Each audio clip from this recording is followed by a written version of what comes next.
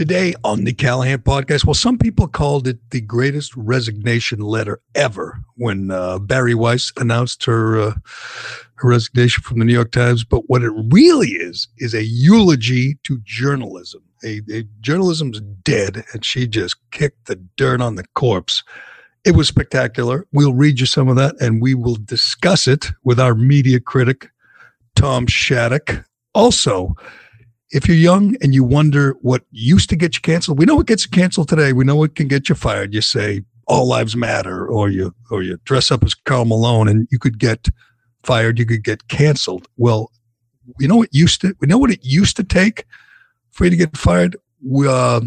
Exactly what Nick Cannon did yesterday. We will play you some of the most outrageous, the most offensive things that Nick Cannon had to say yesterday when he essentially doused himself with gasoline and set himself on fire. It is incredible. Also, speaking of incredible, Bill Belichick's hawking ham sandwiches. Could not believe it, but we'll talk about that. And finally, and at last, the Sports Illustrated swimsuit issue has a transgendered swimsuit model, and I just want to be the first to say it's about time. I'm Jerry Callahan. This is the Callahan Podcast, presented, as always, by DCU, Digital Federal Credit Union. You love your car but hate your car payment? Who doesn't? Well, it's no problem. Refinance your car today with DCU, and they could help lower your monthly payment, lower your interest rate, or both. Applying is easy, and their loan experts will help you find the loan term and the payment that fits into your budget. Get out of that high-rate loan and get the interest rate and the payment you deserve from DCU. Learn more and apply today at dcu.org/refinance. Insured by NCUA. Membership required. Okay, Colin, let's do this. This is the Jerry Callahan Podcast. All right, so I'm doing my research for the show, as I do every day, every night, all day, every morning, and I heard the story of Bari Weiss. I didn't even know Bari Weiss was a woman until yesterday, because I'm not a subscriber, not a fan of the New York Times, as every listener to this podcast knows. But I want to stay abreast. I like when bad things happen to bad newspapers, and this was a really bad thing when Bari Weiss, a liberal writer, editor, bails, and does so in dramatic fashion. So I do my research on Bari Weiss, trying to learn a little something about her. Maybe Shattuck, you know more than I do, because you're a fan of the New York Times. and I'm reading about Bari Weiss and trying to figure out why she was ostracized and why she was a pariah at the New York Times. I mean, for one thing, she actually loves America, so I figure that was disqualifying right there. She loves this country. But I'm reading her personal story, and I was hoping you guys could help me out. She's married to environmental engineer Jason Cass, the founder of Toilets for People. I'm curious, what else would toilets be for? Toilets for what? Dogs? Toilets for monkeys? Toilets for People. A company designing and manufacturing waterless, self-contained composting toilets. Now it gets interesting. While attending Columbia, Weiss dated future Saturday Night Live star Kate McKinnon. Wow. So she married Jason. Now, I watched about 100 stories on the news and online about Bari Weiss. Interesting person. And the resignation was spectacular. As so many people, I just saw Joe Concha say this morning on Fox. She should get a Pulitzer. I mean, it's usually easy to get a Pulitzer when you work the New York Times. If you like, all you got to do is write something about America's racist and, Trump sucks, and it gets nominated for a Pulitzer. This resignation letter was absolutely Pulitzer quality. It was, you need oven mitts to pick this up and read it. It was pure fire. It was glorious. It exposed the New York Times for the piece of garbage newspaper that it is. But I'm still having trouble with this. She dated Kate McKinnon, who's a crazy liberal, by the way, and a well-known, renowned lesbian. Was it that bad that she turned around and married the guy with toilets? I actually thought that she was living with a woman currently. I thought I'd heard her on podcast saying that, but but I don't know. But her resignation letter was incredible, and she did everything right. You're right. She has a past being a bisexual, at least, and she has been on the right side of pillaring Trump. She's been murdering Trump every time she can in her columns. She's seemingly done all the right things. What she's done wrong is that she has been involved in many open conversations, including on the Joe Rogan podcast, where there's no ground rules, where you're allowed to speak freely about things in an open forum. And she comes from a troublesome background, I would say. Let's say it's a background that the mayor of New York is not particularly fond of.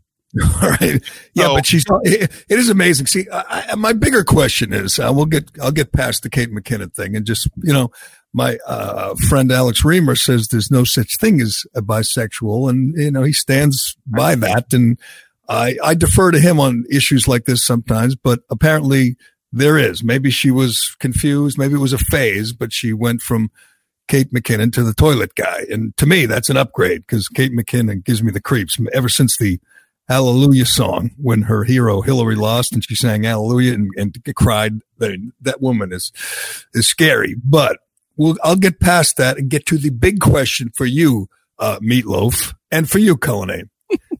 If you're watching on Facebook Live, Tom Shattuck showed up this morning, had a little bedhead, had a little issue with his hair, and said, "I need to get a hat like I do. I got a nice Shea Concrete hat." Cullinane has a nice Shea Concrete hat too, but I do. He's a hair guy. He likes his hair. He's very proud of his hair, and it's good hair. It's nice hair. You're young, and you should be proud of your hair. Yeah. So Shattuck gets up, goes to the closet, looks for a lid. Well, he says, "I'm going to go get a hat," and we're all. I'm expecting not the Shea Concrete hat, but I'm expecting something similar. I was not expecting this. He comes back with a pork pie hat. I believe they call that, or a derby, as Curly Howard call it, a doiby. Yeah. And you still got the hair sticking out the sides. Yeah, you look like, you're about to take the stage with John Papa, and it's good. You're good. It's a good look. It's a good look. Over here. Is that the guy? I don't sense sarcasm at all there. No, I'm shocked. It is the visage of Jabba the Uncle Buck, unfortunately. Yeah, Uncle Buck. That's true. Man, there's a lot of people you're reminding me of. Uncle Buck is an excellent one. You look like John Candy and the late, great John Candy. But, hey, you took care of the hair. It's a good look. You look a little, crazy, a little edgy. I like it. Maybe you can help me out with this. You're a media critic by profession. Obviously you're a podcast host. You're an editor, but you're also a media critic. So you know more about the New York Times than I do. I think it's garbage. I think it's shit. I can't believe people give it the level of credibility, the level of respect that they do. I know they win Pulitzers, but the Pulitzer is fixed. We know that. The 1619 Project, which says America was racist from the start, and right. It's just an ode to the America haters out there. It's a way to just kind of discredit the founding fathers and everything to do with the U.S. It's garbage. Anyway, that won a Pulitzer. The crazy woman that wrote it, who's got the dyed red hair. Yeah. What's her name? Hannah, whatever the hell her name is. Yeah. She is she's the reason, essentially, that Bari Weiss is out. She is the most powerful person at that paper, and she's a radical leftist, America-hating, BLM-supporting nut. And she's the voice of the New York Times. So my question to you and to anybody is, why do people read the New York? Why do they subscribe? Why do they care? Why does Trump call on them at press conferences? Why do people refer to them on Sunday shows? Most newspapers are left-wing. I understand that. Most newspaper editorial writers and columnists hate Trump. I get that. Mm-hmm. But the New York Times is off the rails. The New York Times is a joke, a parody. We know that. The editor, that James Bennett, whatever, the guy who allowed a sitting U.S. senator to write a column espousing the view shared by most Americans. When Tom Cotton wrote that column, they forced the editor who allowed it to run to quit. They fired him. And at that point, don't you say, this is not a real newspaper. They don't cover news. They just advance a crazy left-wing agenda. So why is it people give it so much respect? Well, I think that they've got just an old legacy path. Even though if you look at the past, it's problematic considering they were largely advocating for the National Socialist movement in Germany in the 1930s, which correct an issue. But it's where the elites go, just like, Harvard Law School. I mean, Harvard University this year is going to have classes televised, which isn't going to Harvard. That's not it. That's not interfacing with a professor on the viney brownstones of Cambridge in the hallowed university. But it's just the brand. It's still Harvard. You get to say Harvard. And right. in Brooklyn and Georgetown, coffee clutches and cocktail parties, that's a huge thing. The New York Times, I feel, is rubbish. I agree with you, Jerry. Totally. I've had the choice of taking their syndicated columnists. And even as part of my job. And so over the last year, I've been going through the columns saying, okay, what can I take? And the columns are lazy. Tom Friedman is lazy. Terrible. Tom Friedman's terrible. Charles Blow. Yes, it's terrible. It's rubbish. The 1619 thing was pure rubbish. It was intellectually lazy and does no service to the author. And in fact, they had to issue a long manifesto correction about the 1619 project because there were people in the New York Times who said, we've got factual problems all over this huge screed that we already know is packaged to win a Pulitzer. So they had to correct it. The boat they launched, the 1619 project, is the Titanic, and they're celebrating it as if something good happened. It's total crap. The paper is worthless. With Bari Weiss, you saw now that they had a 1979 Iran-style revolution, a religious revolution inside the paper where they overthrew anybody who could bring any kind of stability to the paper and non-biased journalism and objective journalism, and now it's a religious jihad project, and there's no hiding. Why? Even if you're liberal, I mean, I used to say when you write columns, if people know what you're going to say before they pick it up, they're not going to read you. You have to occasionally, throw them a curveball, give them something.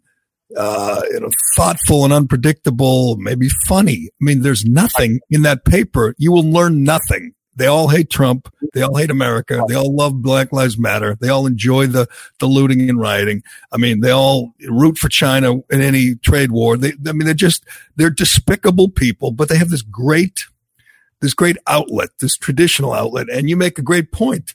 I mean, it's not like, you could say historically, whatever, Harvard used to be, a respectable place. Now it's just another outlet for the crazy lefties. They don't let people, you get disqualified if you're conservative, like that kid, Kyle Kashev. He got in Harvard. Then they found some ignorant tweets when he was 12 years old and they booted him out, and they let David Hogg, his classmate, in who was nowhere near as smart, didn't have the SATs, but we don't have to get into that right now. You make a good point. Historically, they covered for Joseph Stalin.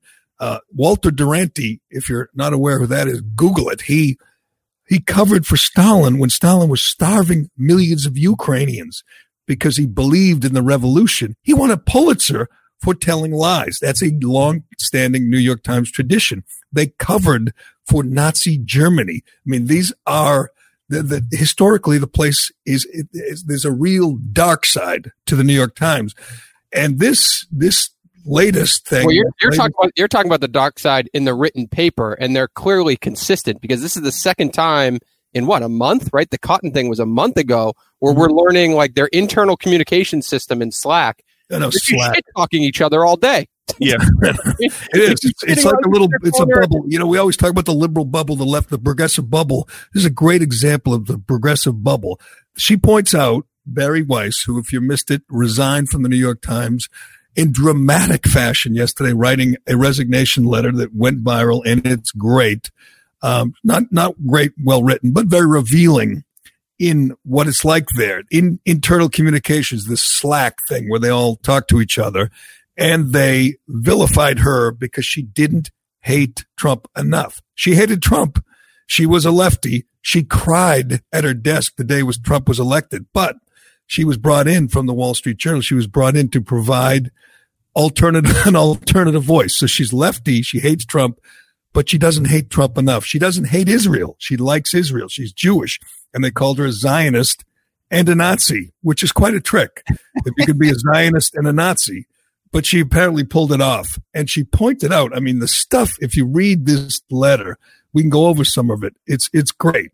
It's great about what frauds they are and what would the term be? What close-minded fanatics they are. Creeping, Jerry. This has been creeping, and I'm obviously I never wrote for the New York Times, but I wrote for a big Boston paper a few years ago, which was under different management back then, ownership. I'm sorry about that. And there were reporters who were sniping at me on social media for my columns, which would have been unthinkable 10 years ago. That a reporter for your own paper comes at you who writes for the editorial section or writes opinion. Unthinkable. But reporters, when they mint these reporters out of Columbia or BU or wherever they mint them now, they're told that they're much more important than just covering the city council or the water and sewer commission. They're special. They're important. They're to be liberators and these evangelists for progressive causes. And so they can't contain themselves. They think they're way too special. They're not going to cover X's and O's in a baseball game. They're going to talk about the social justice angle of the baseball game. Or with Boston, of course, the ongoing racism that's taking place. So they're involved in a fight in that way. And now with the COVID stuff happening, they're super charged and mobilized. And you have these weak, progressive, old school liberal editors who give them a voice and say, go ahead. We're going to cede this to you, the staff, the reporters. We're going to let you opine on what direction you want to take us. And the reporters say, okay. And they stab the editors and they take. I guess we shouldn't be surprised after the Tom Cotton thing when he wanted, the military to protect statues, which was a perfectly reasonable stance. Lots of people agreed with it. Yes. He's a sitting U.S. senator. He went to Harvard. I mean, he's a combat veteran. He has got the cachet, so his opinion should matter. Right. And they didn't disagree with him. They wanted him silenced. They didn't want it to appear in the paper. And when it did, they called for the head of the editor who allowed it. That is so, and we got it. Anti-free speech. It's sickening. And I guess we should have known then. I knew that. I don't know why anyone, they don't care about news. I mean, the idea that it's a newspaper, they care about advancing a radical agenda and bringing down the evil orange man. That's all that matters to the people at the New York Times. They're all a joke. I mean, you named a couple, Tom Friedman, Charles Blow, who else is there? They're all a joke. Everyone name some more New York Times people. I don't even know who's in the editorial page. Krugman. There's Krugman, another one, an absolute cartoon character, Paul Krugman, a guy who's a Pulitzer winner and a economist who's wrong about everything because he's blinded by his own radical ideology. Friedman or Krugman, who wrote the editorial endorsing Bloomberg this year, who had given his wife millions of dollars for her museum. At the end of his editorial, his endorsement, he mentioned that. I should point out that my wife has received millions of dollars from Michael Bloomberg, and the Times thought that was still okay to run. They're all whores. They're whores. They're liars. They're fanatics. They're lousy writers. Why do people read it? I guess, I didn't know Bari Weiss was because I didn't read it, but now I do. Here's a quick excerpt from her resignation letter, which I highly recommend. She talks about the new McCarthyism and the people there who were trying to silence her. And she writes, all this bodes ill, especially for independent-minded young writers and editors paying close attention to what they'll have to do to advance their careers. Rule 1, speak your mind at your own peril. Rule 2, never risk commissioning a story that goes against the narrative. Rule 3, never believe an editor or a publisher who urges you to go against the grain. Eventually, the publisher will cave to the mob, the editor will get fired or resign, and you'll be hung out to dry. So she's warning. She's warning young journalists. Rooms or something like that. Like, this is a absolute, this is like a Kirk Minahan takedown. This is. I know, and I'm telling you, it's amazing. That's why I read about her this morning. I'm saying, how did I miss this crazy flame-throwing conservative? So I read it. And that she's just the opposite. She calls herself a left of center centrist, who doesn't like Trump, but they brought her in. This is their idea of intellectual diversity. They bring in a lefty who cried when Trump was elected to present some balance to the absolute Marxists and anarchists who occupy their editorial page. That's their idea of balance. And yet today, Trump or Kayleigh McEnany will call on the New York Times. They should spit on the New York Times. They're there. They exist to bring you down, Donald J. Trump. That's why they exist. Why would you call on them? It doesn't. Why don't you even allow them in the room? Right. I agree with you, Jerry. I mean, not only would I not allow them in the room, but anytime you're Kayleigh McEnany and somebody asks a dumbass question that's simply meant to be a barb, I would conclude the press conference and say, sayonara, that's it for us. When you guys first you're going to call on OAN, then you end the press conference. Make sure you call OAN. Yes. Well, 4 years ago, every other reporter was OAN. Obama just had a room full of OANs, his own OANs, loved him. But with McEnany, remember that the Tom Cotton thing, they went to him. He was just doing his thing. And they said, hey, we want a thoughtful piece by you. And then they manufactured this crime scene after the staff yelled at the management at the New York Times. They manufactured this crime scene where they said, well, there were some factual errors now with the Cotton piece. Now that we look at it, they had been massaging this piece with him for over a week, and they manufactured this thing, but they were afraid. There's such cowardice there. They're afraid. I think the Times, another thing, the reason it has power is because it like the AP, the Times is where other organizations went to cover national and international news when they didn't have bureaus in Saudi Arabia or London or, in other states even.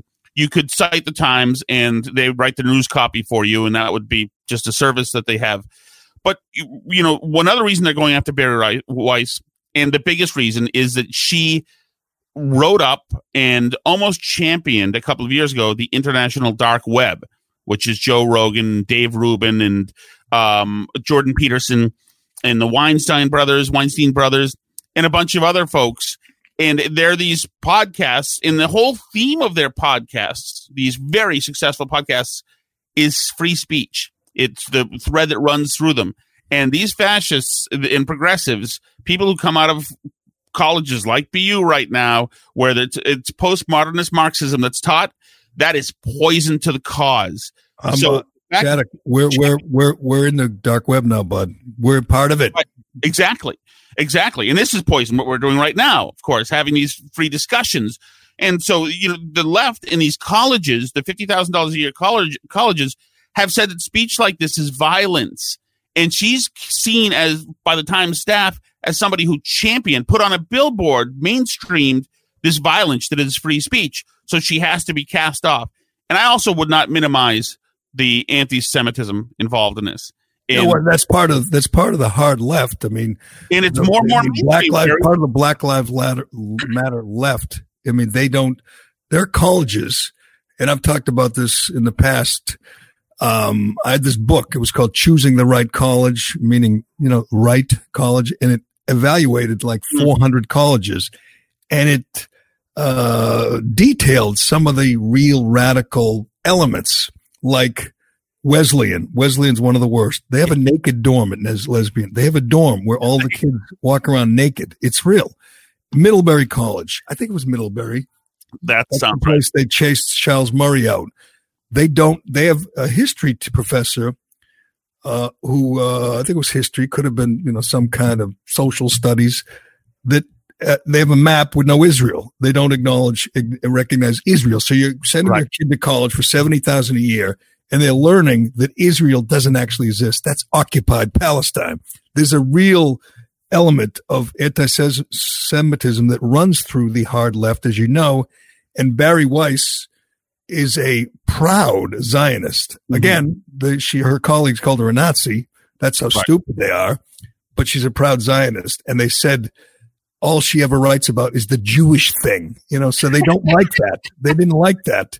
But here's more of Bari Weiss, she was only there 3 years. She was brought in to cover the world post-Trump that these people didn't understand. They didn't understand this Trump phenomenon. And so they reach out to some young Zionist at the Wall Street Journal, and they bring her in for some balance. But if we've learned anything, about the hard left, the radicals, is they don't like balance. They don't want balance. No, think of the business model of the Times from 2016, late 2016 to 2019, late 2019. Their priority was finding the Trump-Russia connection, right? And to solidify lying and propagating falsehoods and going with half-truths and using any leak they could find inside the White House. These are hundreds of employees, many of whom were, hired by the last administration. And that was their goal. At any point in those 3 years, they could have done reporting in the other direction to look at the veracity of the Papadopoulos claims of the Carter Page stuff. They could have, at any time, they could have done due diligence and sunk the story because but see, Tom, it's worse than that. I mean, I know what you're saying. They knew it was not true. They knew it. They knew it. Unless you're a total moron, or unless you're a total fanatic. I don't know, an Alex Reamer type, or Bernie Sanders, Bernie bro. If you're a journalist who does any reading, they knew it was false and pursued it anyway. That's my point. Is they're abjectly dishonest, and in this case, she lays it out there. I mean, they knew. Like Tom Cotton was, again, a very credible guy with a sitting senator, a war hero, a Harvard grad, has a legit opinion. They don't want to hear it. So they say, that's not up to our standards. They're dishonest at the core, which is worse than being a radical nut. The Cotton thing clearly set her off because on June 4th, did you see this? June 4th, she tweeted, "The civil war inside the New York Times between mostly young wokes, the mostly 40-plus liberals, is the same one raging against other publications and companies across the country." But she did this whole 20-tweet thread just ripping it apart. I can't even imagine June 4th to what happened yesterday. Yeah, the shit she took inside that newsroom. But it was probably building up. And she was already marked for death before that. And then you have the George Floyd stuff, and the subsequent Tom Cotton stuff, and that, people will blame what we're talking about right now. Will cite the death of blacks in the black community as a reason why we're not allowed to talk like we are, because it's happening and it makes no sense. It's 1 + 1 = 3. But half of this is just a crusade, a Marxist crusade. The other half is just a mass hysteria, mental health problem going on at this point. It reminds me of a friend of mine at the Globe. Used to be a friend of mine at the Globe. I used to know a few people at the Globe, and you did too. Mm-hmm. And he was saying how it's changed so much, and he doesn't know, and doesn't fit in there anymore. And his description was, it's a bunch of 29-year-old gay guys from Yale running the place, and none of them are from Boston. But to me, it's different because everyone knows the Globe was a joke. No one takes the Globe seriously. Everybody knows it's just John Henry's little plaything, and they don't have any real credibility. Nobody respects the Boston Globe anymore. They still, for some unknown reason, have this weird respect for the New York Times, even though their own writer is writing about what a insanely left-wing agenda-driven place it is. Let me get to some more on from Bari Weiss's resignation letter. I'm just looking at it. She writes that Tom Cotton, quote, fell short of our standards, but they had no problem with Cheryl Strayed's fawning interview with Alice Walker, a proud anti-Semite who believes in lizard Illuminati. She writes, the paper of record is more and more the record of those living in a distant galaxy, one whose concerns are profoundly removed from the lives of most people.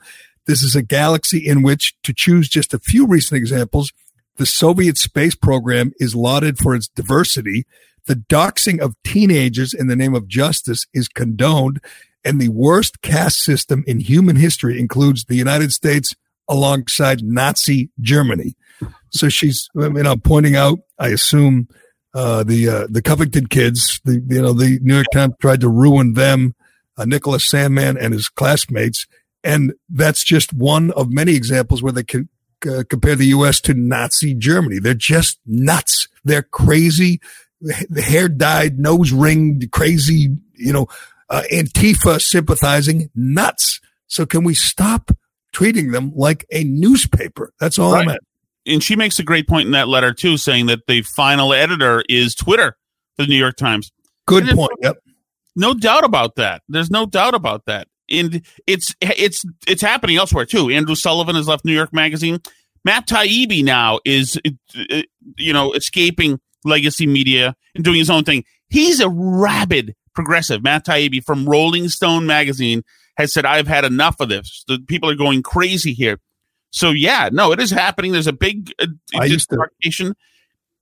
I used to hate Matt Taibbi. I used to hate him. I mean, he was, you're right, a radical lefty. He was like one of these New York. Now I read him, and more often than not, I see his Twitter and I read occasionally his columns go viral, and I find myself agreeing with him. And I'm sure on most issues, on whatever, abortion or tax cuts or Trump, we would disagree, but he is pushing back against this cancel culture. And you're right. So is, all the, Joe Rogan, Joe Rogan's said he was going to vote for Bernie Sanders. Yeah. And yet he's oftentimes, vilified by the hard left. It is amazing. Andrew Sullivan is a crazy lefty. He quit yesterday because he no longer, fit in at New York Magazine. He was pushing back against the cancel culture, and there's no room for that. And you're right. Here again is Bari Weiss writing in a resignation letter yesterday. She writes, Twitter is not on the masthead of the New York Times, but Twitter has become its ultimate editor.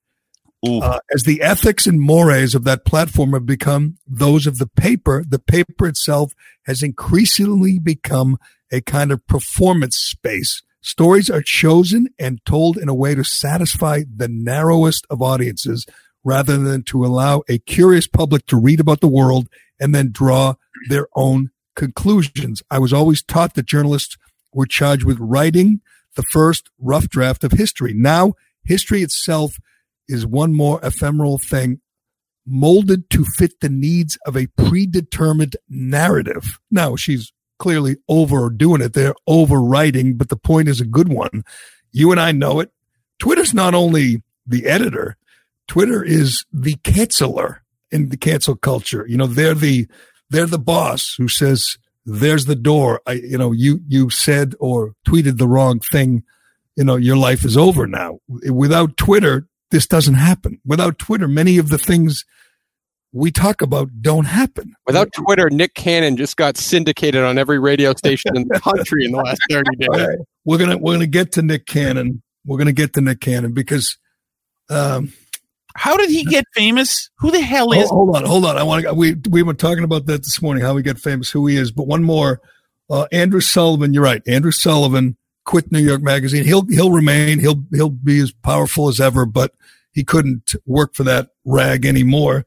And my favorite cancel culture story lately, I shouldn't say my favorite, the funniest, is the curator of the San Francisco Museum. Did you see this? Was forced to resign because he said he was still going to accept the work of white people. He was then called a white supremacist and forced to resign his job at the San Francisco Museum.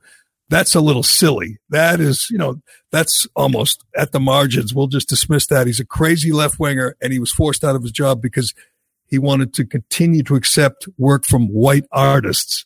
All right, today's show brought to you by Flagship Wealth, flagshipwealth.com/retirement. We've been telling you about it for a long time. You can go to flagshipwealth.com/retirement and request the Managing Your Money in Retirement guide. Everything you need to start planning for retirement. Or if you're already in retirement, it may be something just to piggyback off of to say, am I doing the right things? Dave McDonough has it all in one place with this guide. We've given away hundreds, not yet at the thousands that I promised. I'm getting there. I'm new at this, but we're at hundreds. So let's give away some more. flagshipwealth.com/retirement. You can learn everything you need to know to plan for the future. I told you I had multiple 401ks. Now it's all managed in one place by Dave McDonough, taking care of Dave Cullinane. Two Daves working together. That's because of managing your money in retirement. flagshipwealth.com/retirement. flagshipwealth.com/retirement. Member FINRA SIPC. All right, let's do Nick Cannon, because this is the other end of the spectrum. I wasn't the biggest Nick Cannon fan. I learned what I've learned about him from Howard Stern. He used to be on with Howie Hampton's all the time. He was on Howard's show, that annoying, stupid, whatever it was called. What was the Stern show that he talked about nonstop because they gave him $10 million? America's Got Talent. Yep. America's Got AGT. AGT. Anytime Stern, anytime Howie Hamptons went off on telling his stories about AGT, it was hit the button because it was just tedious and he did it for the money. But anyway, Nick Cannon was this guy. Nick Cannon's a former rapper, comedian, podcaster, everything. He's done it all. He continues to do it all. He was married to Mariah Carey. Okay. He's the host of Masked Singer, the dumbest whatever reality show of all time. I only saw clips of it, like when Sarah Palin was on. Have you seen the Masked Singer, where a singer sings? Thing. I get it. I don't like any of those shows. I've never watched an entire American Idol, proudly. Me either, but they're big, and Nick Cannon was a big part of it. So anyway, that we've talked nonstop here and on the radio and everywhere else about the overreach of the cancel culture. People are getting, like the San Francisco Museum guy, or getting canceled for just the most absurd reasons. For a tweet from when they were 12 years old, or a off-color joke in their past, and they're getting canceled. I'm going to tell you about someone in this day and age who's getting canceled because he deserves to get canceled. This is old school, man. This is stuff that, even in the old days, when Howard Stern was in blackface using the N-word, or, when Jimmy Kimmel was dressed as Karl Malone, or when, Archie Bunker was All in the Family was number one, or Blazing Saddles was acceptable. Even in those days, this would have gotten you canceled. What Nick Cannon said yesterday, if you missed it, he basically said, white people, because they have light skin, have no compassion and are savages. Savages is the word he used. But let's listen to some of Nick Cannon and tell me how he's going to get out of this one. Then let's go to what it really is. Then when we talk about the power of melanated people, when we talk about who we really are as guys, and understanding that our melanin is so powerful and it connects us in a way that the reason why they fear black, the reason why they fear is because the lack that they have of it. So then when you see what, Dr. Francis C. Welsing talked about, is that fear in that genetic annihilation efficiency of when you have a person that has the lack of pigment, the lack of melanin, that they know that they will be annihilated. So therefore, however they got the power, they have the lack of compassion. That melanin comes with compassion. Melanin comes with soul, that we call it soul. We soul brothers and sisters. That's the melanin that connects us. So the people that don't have it are and I'm going to say this carefully, a little less, and where the term actually comes from, because I'm bringing it all the way back around to Minister Farrakhan,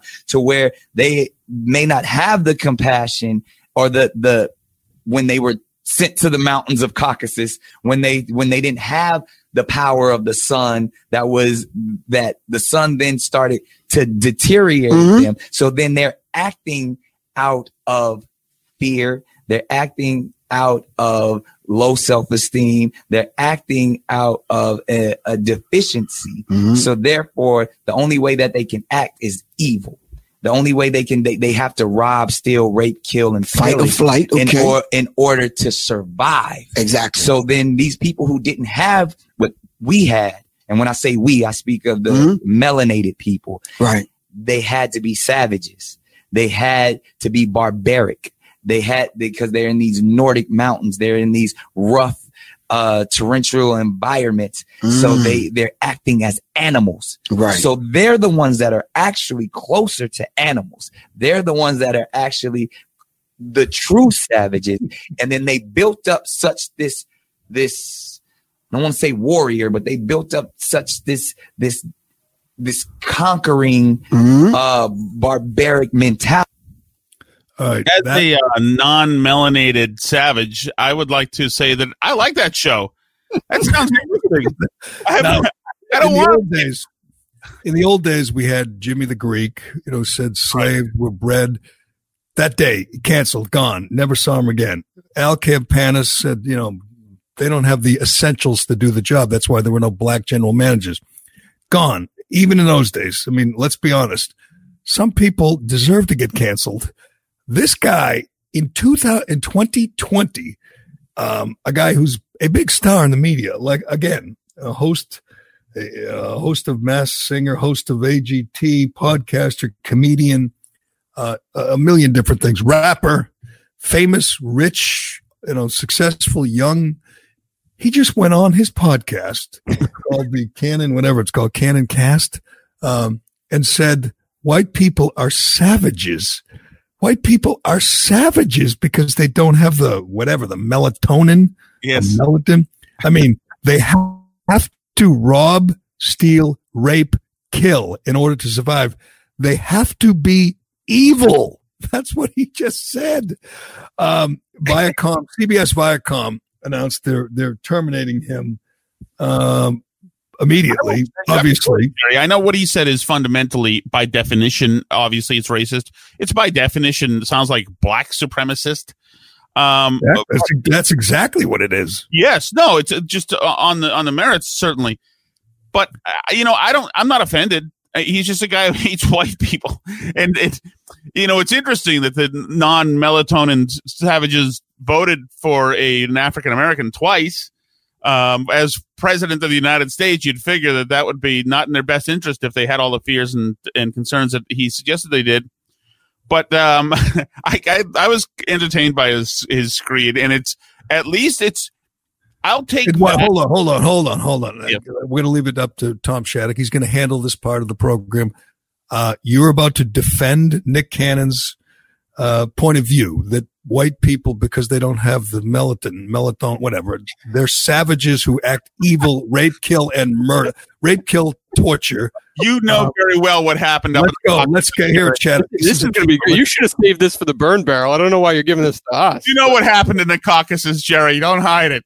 You know what we did up there. The Nordic people had to kill and act evil because the sun gives you compassion. Yes. I mean, this is off the rails stuff. This exposes him as a complete nut and a moron, by the way, because he thought he could say it. Oh, hold on. He thought he could say it carefully. Let me just say this carefully. White people are evil who rape, kill, and torture because they're evil. Okay, I'm glad you were careful about it, Nick.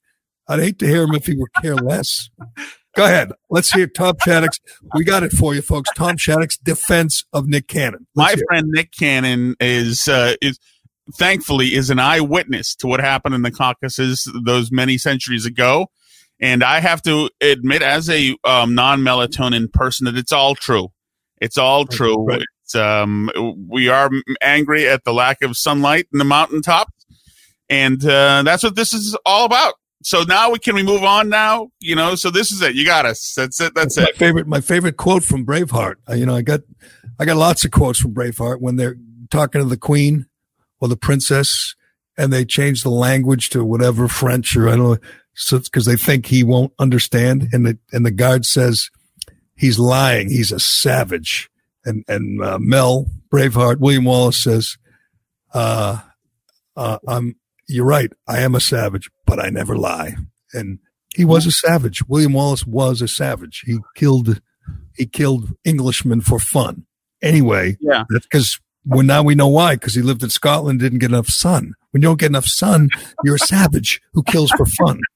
That's but right. What is the latest, Dave? What is the latest? What the hell is his job that he's lost? Is it the podcast or is it No, I think the podcast he owns outright. But okay, so he can continue to do that. And Tom Shattuck has already subscribed. To put it into real perspective, you can't turn on a radio or turn on your TV and not see Ryan Seacrest. Right. That's what Nick Cannon was heading toward if he already wasn't considered the same. Like, he has 500 jobs. The reason why the Viacom thing's so huge, he's worked alongside Viacom since he was 16 years old. 16. He was working alongside Nickelodeon. They get the first right of everything he does. He's like a board member. He's a part of budget discussions. They wrote a glowing piece about him just a month ago because he financed a lot of his shit when he was like 21 years old. So he was a self-starter. He's self-made for the most part. Here's my thing, to be serious, how far is that from from this assumption now, which mainstream America and certainly corporate America has assumed and taken as truth, that we're a country based on racism, built on racism, that we practice it day to day. We've already condemned ourselves for this in mainstream, the MLB, the NBA. We've already suggested this is true. That's why you have to, in Wellesley, you have to take one knee and do the Black Power thing, because you're admitting, yes, I finally admit Black Lives Matter, because until I saw this guy die, I never thought it was so because of the caucuses or whatever reason. So, I mean, how far is what he's saying from what we're all agreeing to already? I think we've entered this. I don't think that even the craziest, white liberal New York Times reader doesn't think Black people are superior because generations ago they had more sun. Does anyone? I mean, here's the problem. Here's the problem that Nick Cannon has, and obviously he's got a lot of problems. I'm going to guess. We used to talk about this, Minahan and I explained to him when he was a young up-and-coming radio guy how it works. Is some days after a show, you go home with that lump in your stomach that you said that you may have crossed the line. You said something you shouldn't have said, and you're waiting. In the old days, you were waiting for the phone calls, the emails. Now you're waiting for the Twitter mob to come swooping down and try to rip the flesh from your bones. That's how it works. If you do a good job, you walk away every day with some kind of queasy feeling like maybe you went too far. As Kirk points out, if you're, Mike Greenberg, you never have that feeling. You go home, you feel great. You never worry about the mob. Anyway, Nick Cannon went home yesterday after that outrageous podcast and said, I'm done. My life is over. And he's right. He's right. He's already lost is it the Masked Singer job? What job did he lose? Viacom fired him from whatever. He's got 100 jobs. He's going to lose them all except the podcast. And maybe that's how he'll make his living now because people want to tune in. Here's the big problem though. And it's the same one Deshaun Jackson and Steven Jackson have, is when you can't be a reasonable, rational person and follow the minister. You can't follow Louis Farrakhan. You can't follow Farrakhan, the word of Farrakhan, and be accepted in polite society. I mean, at least not to me. I mean, he called Hitler a great man. He calls Jews cockroaches and bloodsuckers. Yeah. He's a virulent anti-Semite. He's a racist. He's a vile human being. I mean, Barack Obama can march with him, I guess, and he could get away with it. But remember, going back to your press conversation, remember that picture with Obama and Farrakhan was hidden by the media for 8 years. Yes, they hid it to protect Obama. I don't think anyone's going to protect Nick Cannon, but doesn't it sound like he got this crazy idea from a Farrakhan lecture or sermon? Of course, that's where it came from. And he'll say, just like Deshaun Jackson, he'll act like Farrakhan is somehow a respected minister when he's a fanatical, racist and anti-Semite. You can't espouse his views and survive in mainstream media. I mean, maybe you can give speeches, maybe you can do a podcast, but you can't host the freaking Masked Singer if you're quoting, Louis Farrakhan. Why can't you? You just said, first of all, he can. First of all, right now he can, right? So I actually don't know exactly. Viacom owns a lot of stations that he produces shows for or hosts. Fox and the Masked Singer are not one of them. So at some point, maybe Fox is going to come out and say that he can no longer host that show. They haven't yet.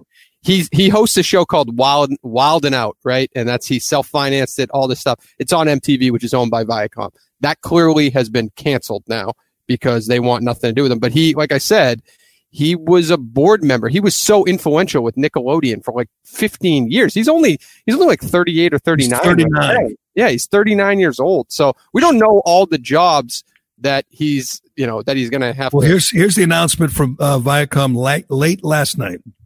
They terminated their relationship with Nick Cannon. It says, quote, Viacom condemns bigotry of any kind, and we categorically denounce all forms of anti-Semitism. We've spoken with Nick Cannon about the episode of his podcast, Cannon's Class, on YouTube, which promoted hateful speech and spread anti-Semitic conspiracy theories. I didn't even hear anti-Semitism. I just heard that's true. But what happened to the anti-white racism? They kind of ignore that. Maybe that's uncomfortable to them, and they focus on the anti-Semitism. He's calling white people savages. Tell me how. Well, I mean, that, in a way, this guy yesterday, just so you can put this into perspective to some degree, he was playing top 40 and doing those stupid little ins and out bits of songs. You know what I mean? Like, you know, the guy who spilled hot coffee on him is suing McDonald's now and shit like that. He did that corny type of radio show for 5 hours yesterday and then recorded a podcast like this. Who's the guy with him? Do we know the guy who's nodding along with him? I like that guy too. Yeah, he might be in some trouble too, but we'll see. I don't know what the defense will be. I'll have to find out what Howie Hamptons has to say about this today. That's his guy, his buddy. We'll find out how you defend him. It's mainstreamed what he's saying. He just added characters in a literal backstory that's wacky with this craziness about the Caucasus and melatonin and all that stuff. But you know, I got somehow in my life now. I got in a spat with Plymouth Plantation yesterday on Twitter, which is now Plymouth Patuxent, Jerry, which totally makes sense. I think everybody knows what a Patuxent is. And their first paragraph of their press release talking about the name change says, as our nation faces a pandemic and economic crisis, a reckoning with racial injustice, and a highly charged election year, there's no doubt that we have reached an inflection point in our history, one that raises necessary and at times painful discussions. So that's a museum that has actors playing early settlers who plant corn. But they've got a social justice mission now, Jerry, and it's based on the same thing that Nick Cannon is saying. They're drinking from the same well here, that we are at our core evil, and that there's a social justice mission that's more important than the actor playing Old English and telling you how he uses dead fish to fertilize the soil. It's not about that anymore. Everybody now is an evangelist for this new social justice cause, and it doesn't matter where you go. I mean, it doesn't matter. You can't say black or all or lives or matter in Melrose, Massachusetts, or the mayor is going to have the police investigate you. Investigation. Right. The crazy, perhaps the craziest story is the raid on the St. Louis couple's home because they have guns, registered guns, and were protecting their home against a violent mob. And the DA, a crazy Soros DA, served a warrant to take the guns away. You're just supposed to put up your hands and let them burn your house down. That's the point we're at. But yep. I still don't think Nick Cannon can survive this in this climate. By the way, Nick Cannon could be the greatest example of what a great country this is and what opportunity. The guy has been wildly successful in so many different ways. I'm not sure anyone's trying to keep him down. I don't think he can make that case. But we'll see now. We'll see now how think of it. You talk about people losing their jobs for saying all lives matter, or for, dressing up as Karl Malone or for saying that you were going to continue to put white artists on display in a museum. That costs you your job. I don't see how saying white people are evil savages, how it doesn't cost you everything. But we'll find out. We'll find out what happens with Nick Cannon going forward. It's funny. His podcast and YouTube page is going to absolutely explode. He's going to lose all the his business was going into syndication for radio and TV. All those television stations. There's no shot in hell they're going to carry that guy's show now. So he's going to completely go on his own. He has no. I think he's going to write for the New York Times. There's an opening there. He could be. He could step into the void left by Bari Weiss. Mm-hmm. But all right, we got a couple more things to get to. A tough night for Donald J. Trump. A tough night for my girl Ann Coulter. She got trounced by Donald J. Trump last night. The Patriots made an announcement about how they're going to play games going forward. And I was a little surprised, a little disappointed. But first, I'm going to tell you about Shea Concrete before we get to all that. Shea Concrete is for you homeowners and home builders. You know that my brother-in-law, Greg, has a huge selection of precast concrete steps at Shea Concrete. Whether you're building a new home or you need to replace an old set of stairs at an old home, you're looking to upgrade, Shea has great values with designs for any home, available in concrete, or you can customize your stairs with beautiful stone, granite, or brick. I go with the granite. That's me. I'm a granite kind of guy. A new staircase can dramatically upgrade the front entrance of your home, increase the value of your home, make it look better, make it worth more. It's an investment. That's what it is. It's an investment. In this day and age, who's not looking for a good, smart investment? A new set of stairs can do that for you and your home. In most cases, they can remove your old stairs and have you walking up your new front steps within hours. Check them out. You can learn more about Shea's precast concrete steps at sheaconcrete.com, and you can see that maybe there's a job for you at sheaconcrete.com. If you're one of them 1 million plus people in Massachusetts who were put out of work by Governor Charlie Baker, check it out. Shea's hiring at all 4 of their plants around New England. They're always looking for CDL drivers. They're looking for people in all different capacities. You can look at their openings at sheaconcrete.com, or you can just send them your resume to jobs@sheaconcrete.com. All right. Last night, Jerry, right? So maybe I can get away from my Glenn Thrush hat and have a shave. Right. This is your look now, man. I like this look. I mean, yeah, you got to go. Now you got to go all in. You got to go all in. I mean, I thought I had a big squash. That hat looks like one of those hats that they put ice cream in at the game. Those little time. I mean, it looks like a toy on your. I know. I want a massive too. I know. I'm disgusted. Hey, the other half of this, we're talking about the media. The other half of this whole thing with propagating this, origin of that this country was built on racism, etc., is the media just ignoring or mocking or laughing at what's happening now with the crime spree that's going on. And the other day you had your guy Chris Cuomo and Don Lemon laughing about the crime rising. They were saying, "Oh yeah, now they're saying, oh, crime is rising as the police are defunded." Ha ha ha ha! And then, like over 1,500 people have been shot in Chicago, 900 in Philly, and 500 in New York City. Over the 4th of July weekend, 30 people were shot in Philadelphia, and Atlanta saw shootings up by 20% compared to the same time last year. There are massacres going on in these cities now of Black lives, and this media, this disgraceful media. But they have a solution for it. I have a solution to stop this crime wave, this violent crime wave. Get rid of the cops. What do you think? What do you think of my idea? You think it's a good idea? Get rid of the cops, and then you know what people do? They'll lay down their arms, and we'll all get along. I said this. We talked about this Monday. The day a 1-year-old child, actually a 22-month-old baby, was murdered in New York City. A bullet to the stomach in the stroller. That day, the congresswoman who represents New York City, parts of New York City, said the problem is people are hungry and they just are shoplifting loaves of bread to feed their family.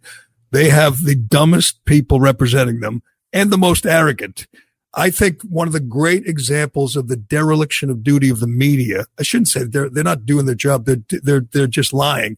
They're doing the bidding of the people who share their ideology, is Andrew Cuomo. If Andrew Cuomo were Republican, he would have been removed from office. He'd have been arrested. He'd be on trial right now for the mass murder of New York City citizens.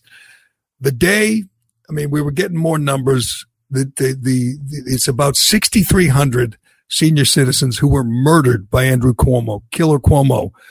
I think the day those numbers came out, he appeared with Jimmy Fallon and joked about how he was on the market, an eligible bachelor. He was playing the field and giggled with that moron Jimmy Fallon. I have to ask for a friend.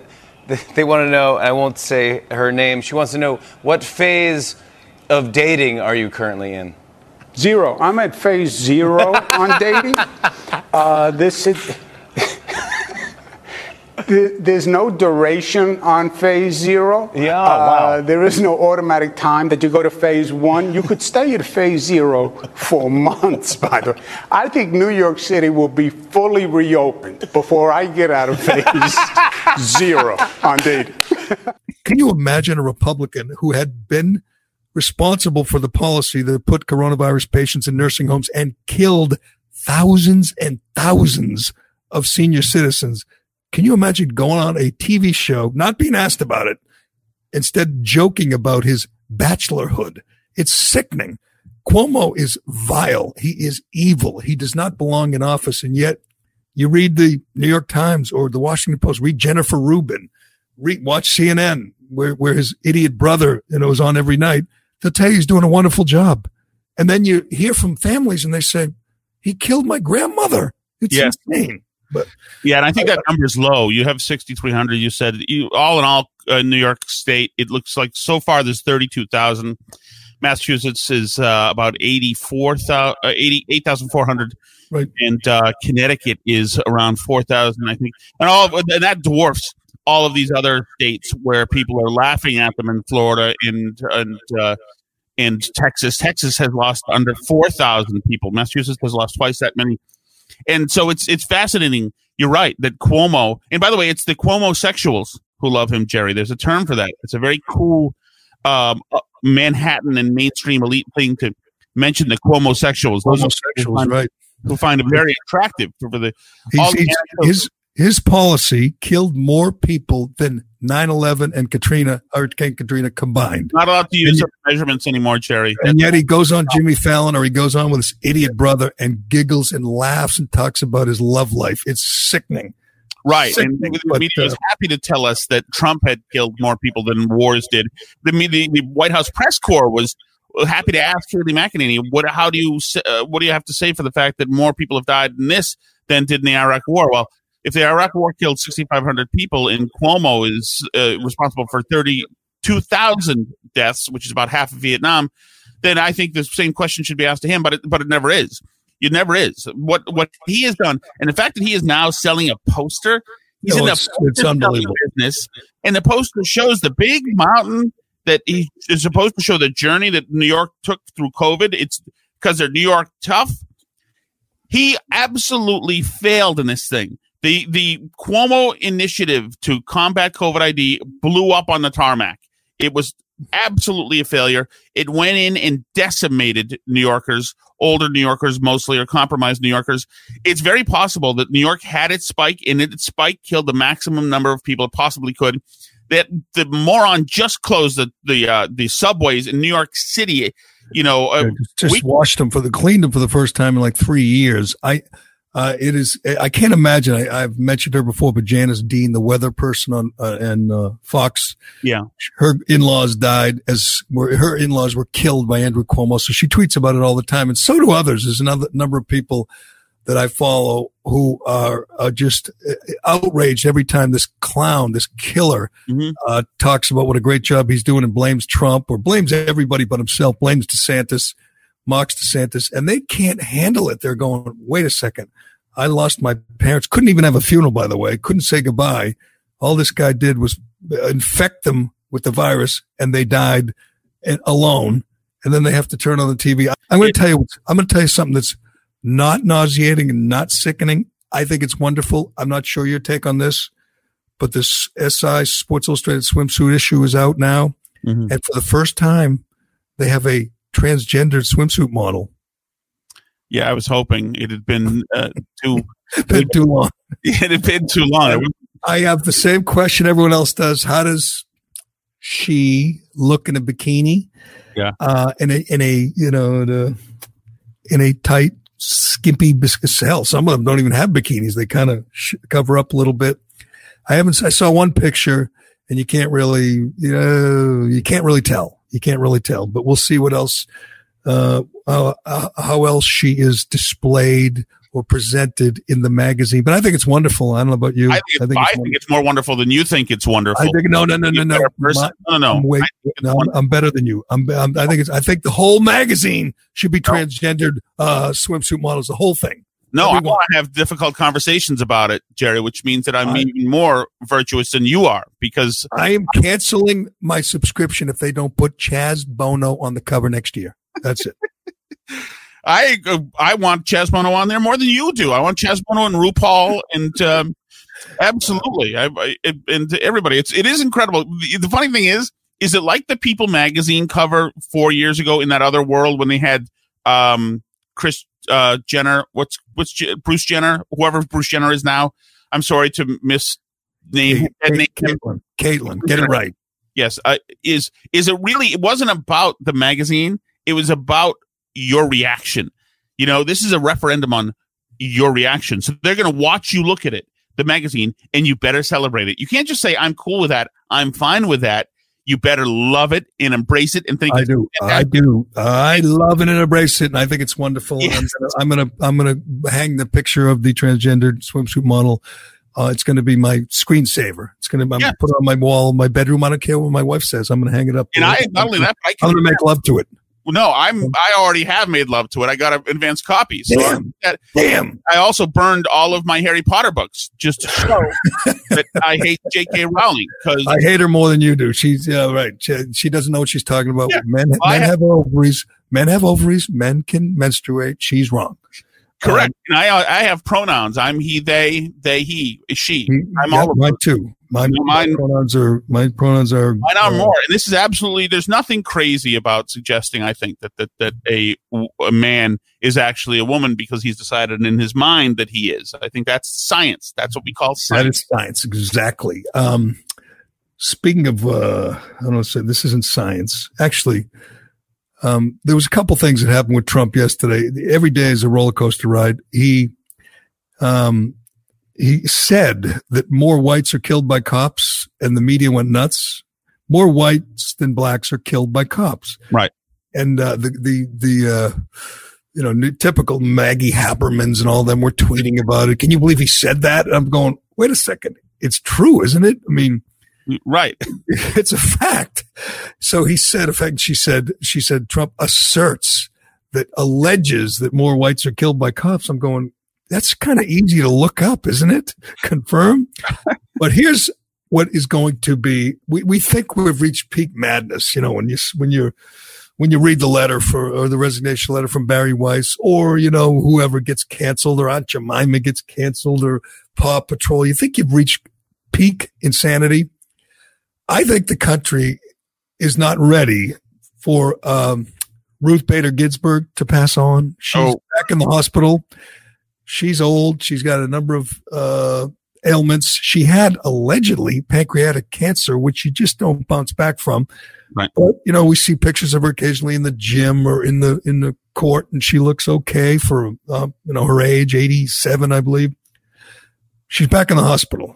What the hell is going to happen at the New York Times and at CNN and the Washington Post and ESPN if RBG passes on and DJT gets to name her successher? Is that the Civil War? Is that how the Civil War begins? Well, remember in Wisconsin when what was his name? Scott Walker, right.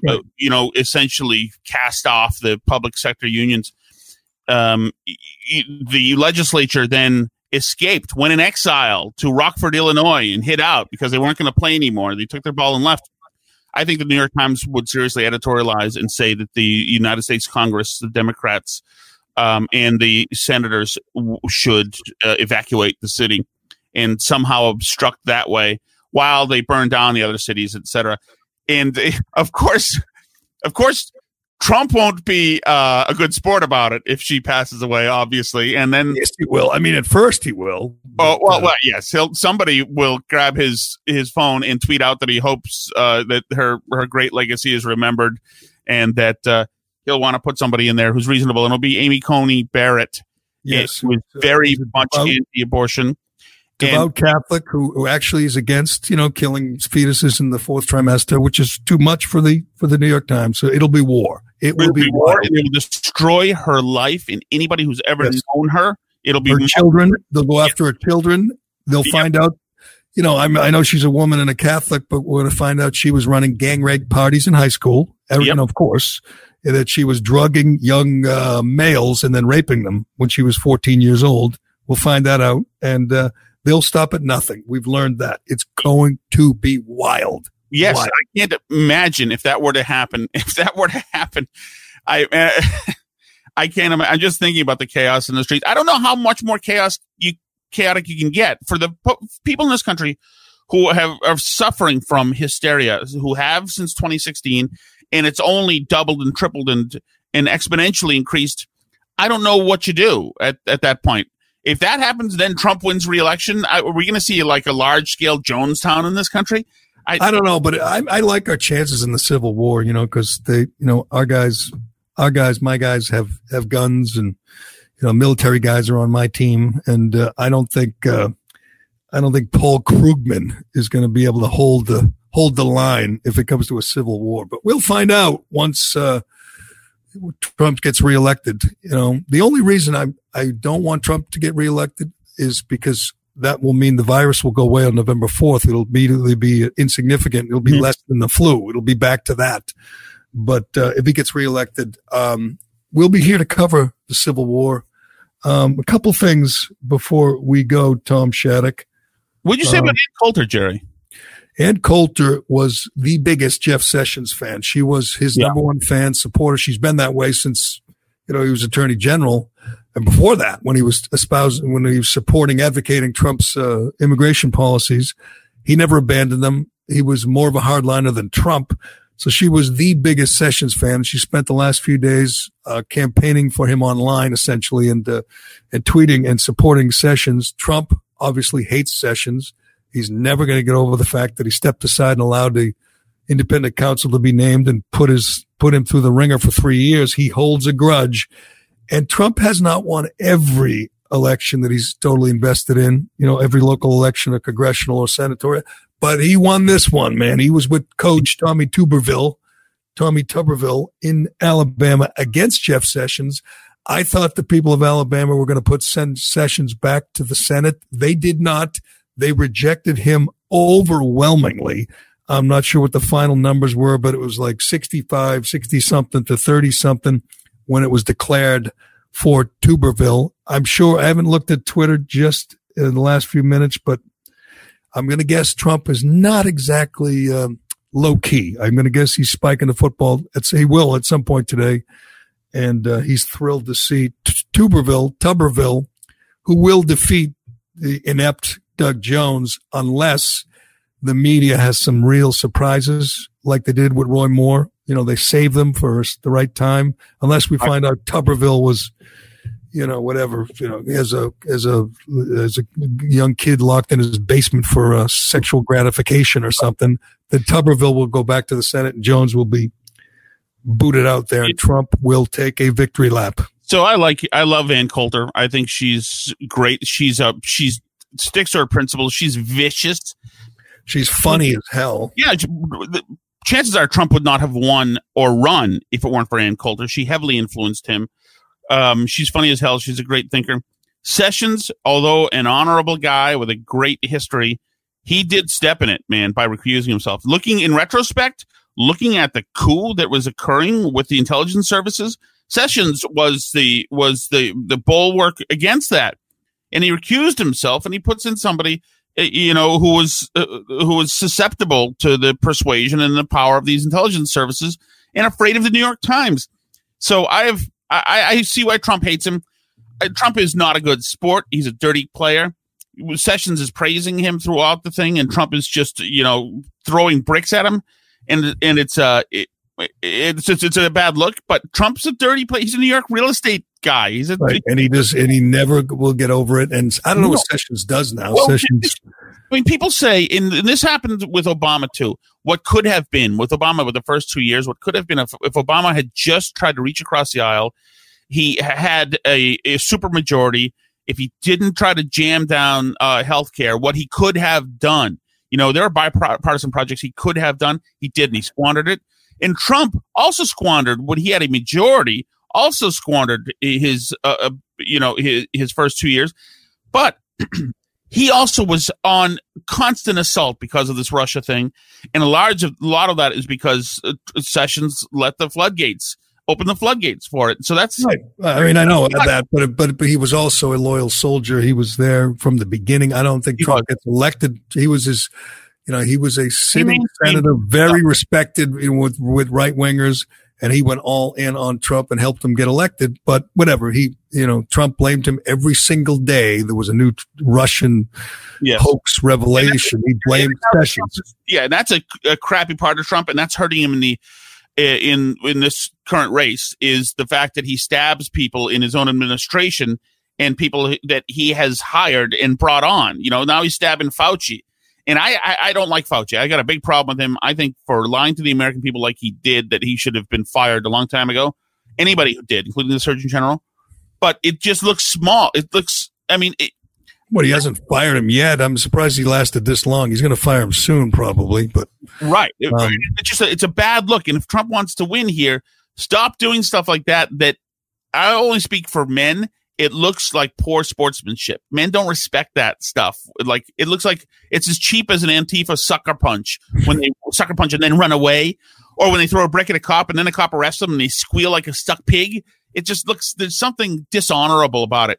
So he's got to stop that. But good news, Jerry, last night is, guess who won their race? Our friend Ronnie Jackson. That's right. Dr. Ronnie won in Texas, and he's going to definitely win the general election. And that's great, because the media destroyed that guy, and just for simply saying something nice about Trump, like the Goya guy. The Goya guy. Yeah, I'm going to start. I don't usually, do the grocery shopping, but I'm going to start buying Goya. I don't even know what they are, but I'm going to buy them. Where you go, they don't have it at your Whole Foods, Jerry. I'm going to buy Goya. I'm going to get a Goya hat. But two things on the Patriots before we go. One surprise. Two. They both really surprised me, to be honest with you. One, they announced they're going to fill the stadium to 20% capacity for games. Now I know this is subject to change. I thought there would be 20%. The place holds 77,000. 20% is 1/5. How much is that? 15. I should have done the math. That's fewer than 20,000 people at a game. That's not going to look very full. I thought it would be like half full, maybe even more. I thought there'd be 35, 40,000 people let in the games. There's only going to be 15, 18,000 people at the games. That's going to be weird. Maybe they think that's the safest way to go, and it's better than these basketball games, which have no fans. So at least there'll be some noise. At least there'll be some visuals of people cheering on a cold fall day or in the rain. That's part of the charm of football. The crowd, the crazy crowd. I thought they'd be much bigger. I'm surprised it's that fewer people that will be going to the games. I'm be curious how they pick them. How the hell are they going to pick the 17,000 people who go to the games? Yeah, I'm wondering how much of a pain in the ass that's going to be just structurally. How many were they blocking originally? Aren't they blocking behind the bench? How many sections, right? Because they want to sell ads there to make up some of the. How it is? I don't know, but the NFL, the truth is the NFL doesn't need to sell any tickets. They make their money from TV. College football needs fans to make money. I mean, if the SEC they get 100,000 a game, they got to let at least 50,000 in there, including all the students who are not vulnerable, who are not at risk of the virus anyway. Let them all in, just like the players. Let them all go back. Let them play. They're not. If they get the virus, they'll be fine in 2 weeks. Anyway. Well, you say, Jerry, it's like you say with football, with the NFL, it's a TV show. So correct. I don't think you need the visual of the stands being full, but you're going to need noise. You're going to need that sound. You're going to need to have these people mic'd up. And so how do you do that? If you have them socially distanced, you don't want to hear when these boom mics when they, pot up these boom mics, you don't want to hear smatterings of applause. You want roars of applause. And if you pipe in sound, it's going to sound like Nintendo from 1985, and it's going to sound totally fraudulent. So it's really the production of the game. The NFL, when they come into town, it's all sound and lighting people, and the sounds that you hear the cracking of the helmets for a reason, because there's 18 guys with these long boom mics in the right place, and you hear the crowd in the right place, and there's a science to it. That's why the NFL is so awesome, especially now with TVs being so great. So they're gonna, like baseball, people will look at it, whatever. People look at basketball, this stupid tournament in Disney, and say, whatever. With football, they're going to be all in. They're going to need it to be legit. The country needs football to come back in all its glory. They need that first game of Brady against Breeze. That game is huge for the healing process for America, in my opinion. Have you heard any of the sports piping in crowd noise yet? Because I heard. I'm not a soccer guy, but apparently they're doing it in some soccer league. But they say it actually sounds okay. Like it's not as annoying as you would think. So I heard. I think it was a baseball preview of somebody doing something, and it was terrible. It was like a laugh drop on your old show, Jerry. Where but we didn't do that. But here's the other thing that shocked me, and I'm serious, shocked me yesterday as I was perusing the news of the day, and I saw this photo of Bill Belichick sitting on a bench, like a park bench, in his hand, a $5 footlong or whatever it is, a ham and cheese sub from Subway. And the news is the story. He is filming a commercial for Subway. So the new Jared Fogle is Bill Belichick. That stunned me. And I'll tell you why. We used to hear rumors about companies trying to hire him, like not even sandwich shops or not even, beer or Coke or whatever, but like respected financial, Merrill Lynch or Fidelity. My old, there he is, Bill Belichick with his footlong sitting on the bed. Looks like he's really into this, this commercial. But my old partner, Dino, John Dennis, reported once, and I'll try to remember exact details. He said he was offered $1 million for a day of shooting a commercial. And it was a bank or investment firm. I forget what it was. It might have been Fidelity. Could have been. I think it was based in Boston. Could have been Fidelity. Whatever. It was a bank. It was no heavy lifting. It was him doing something, and he turned it down. I mean, he makes like $12 million a year. But the story was, and Dino had the sources, and he had good sources at Foxborough, that he turned it down. How much is Subway paying Bill Belichick, who again has made $10-12 million a year for like 10 years now? He's got $100 million in the bank or thereabouts, I'm going to guess. How much is Subway paying Bill Belichick to eat a freaking turkey sub? They probably came about it on the charity angle, right? They'll donate X amount to the Bill Belichick Foundation. That's probably how they got him, I would assume. That's my guess. But also I think the Patriots are rebranding themselves, and it's a new rollout. Like Cam Newton is not Tom Brady. He's an a-hole.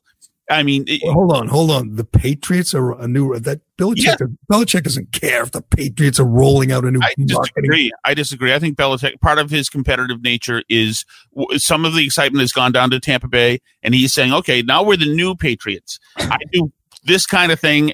Maybe he'll be more wacky. They've got Cam Newton now, who I never knew anything about, but seems to be like an arrogant jerk as far as I've seen. Maybe he's not, but he's a totally different flavor.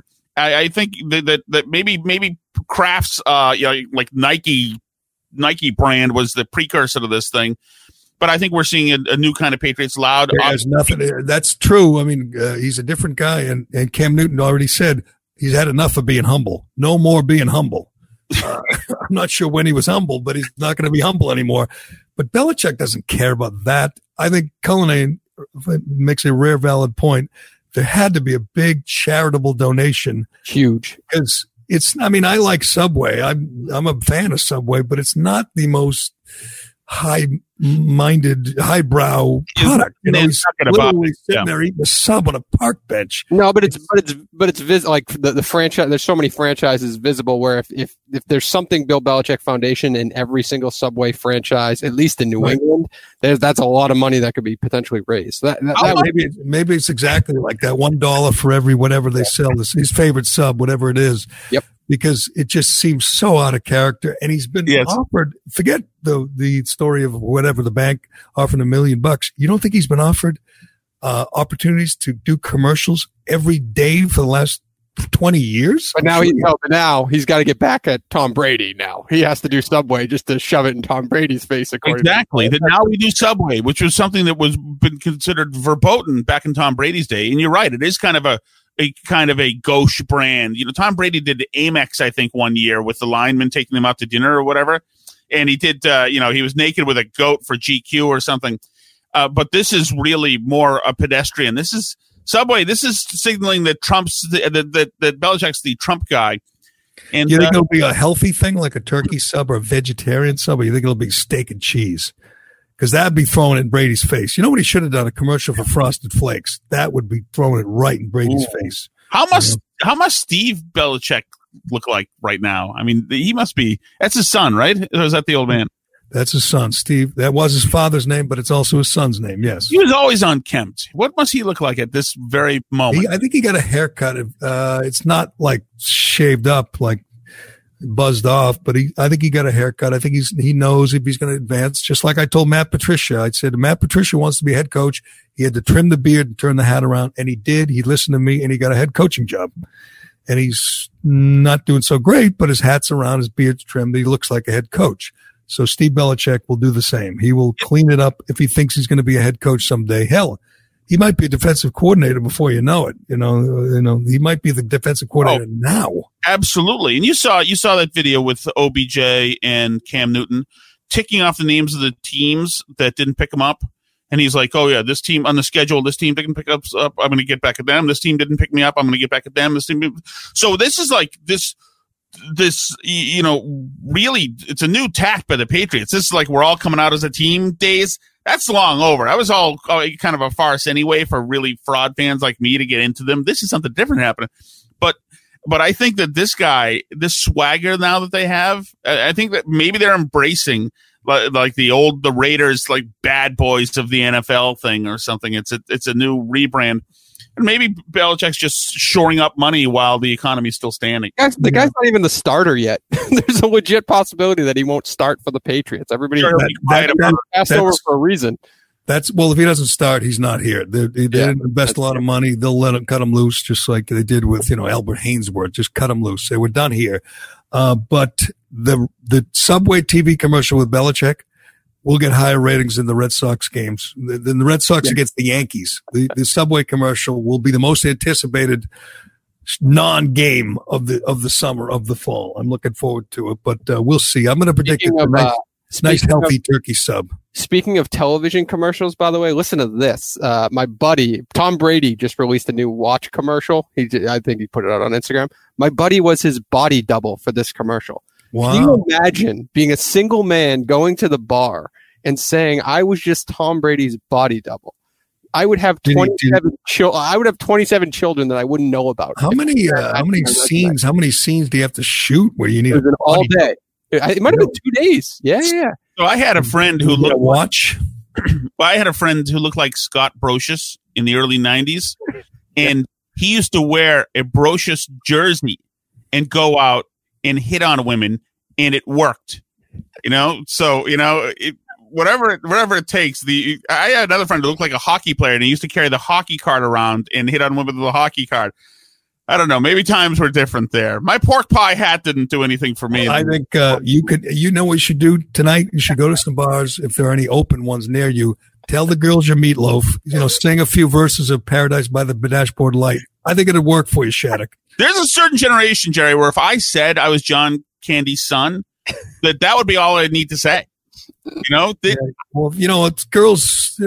You'll find some stupid ones who will think John Candy is still alive. Tell them you're actually John Candy. Tell them you could be Sam Kennison. You could be John Candy. I'll bring be John Papa. I'll bring the Uncle Buck VHS tape with me. And say, want to see me? That is Tom Shattuck. He is editor, media critic, and host of the Burn Barrel podcast. Shattuck, good job today. We will talk to you again soon. Thanks, guys. Thanks to Shea Concrete and Allied Paving at DCU. And who else we got to thank here? Raycon. We got to thank Raycon. Raycon, yes. Somebody just alerted to me. One of our loyal listeners, Joe, out there, hates Shattuck, hates Mute, hates Turtle Boy, loves Alex Reamer. He just said that the headphones are sold out at Raycon, and I have to attribute that solely to Jerry Callahan. Yes, I don't think it's Drake. I don't think it's Snoop Dogg. I think it's Jerry Callahan. I believe in all the products we endorse, but I really believe in these because I wear, everything I do, I have my headphones on. Whether I'm running or walking the dog or just hanging out, I have my Raycon headphones, and I love them. So check them out. Thanks to Raycon, and thanks to everybody for listening and to reviewing and rating.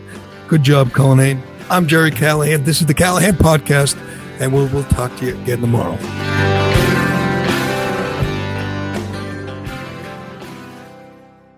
Why am I stopping? No one else stops. Can I go home? The Jerry Callahan Podcast.